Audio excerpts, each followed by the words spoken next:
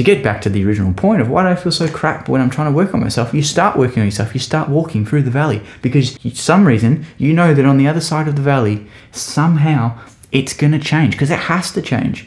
You start walking, you know that if you keep walking, you're eventually going to get there. But to get there, you have to walk through the crap. You have to dig through the shit. And then as you're digging, you find out that now you've hit rock and your shovel's not going to be good enough to go through the rock. And you try and you end up shaving away half the shovel and you don't know what to do. You need some more tools. You need more things to handle it. So that's not very empowering. It's not very nice to find out that you're going to be walking through more of your shit, through more of the rubbish, through more of the trauma, and through more of the nasty stuff that you've just kind of ignored until you decided I'm going to walk through it, until you decided it's a little bit too much and I need to change something.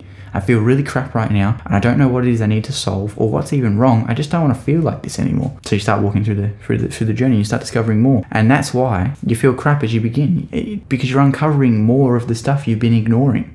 Hi there, Jesse Dawson here. Just wanted to take a quick second to say thanks for listening to that little snippet that I shared. And if you like what you heard and it sparked your interest and you want to hear more conversations like that, or maybe the end of that particular conversation, then just jump onto my profile, the Jesse Dawson Podcast, and I give away all my podcasts for free on my channel. So you can jump in there, have a listen to all the previous episodes. You can listen to the episode you were just listening to. And if you follow, you can then stay up to date with all the future episodes as well and all the things that I will be sharing in the future. And if you want to see a video version of the podcast, you can follow me on my other socials as well, being Facebook, YouTube, Instagram, TikTok, LinkedIn. They're all on there. So if you are looking for more, that's where to find it. And I'd love to have you on the journey.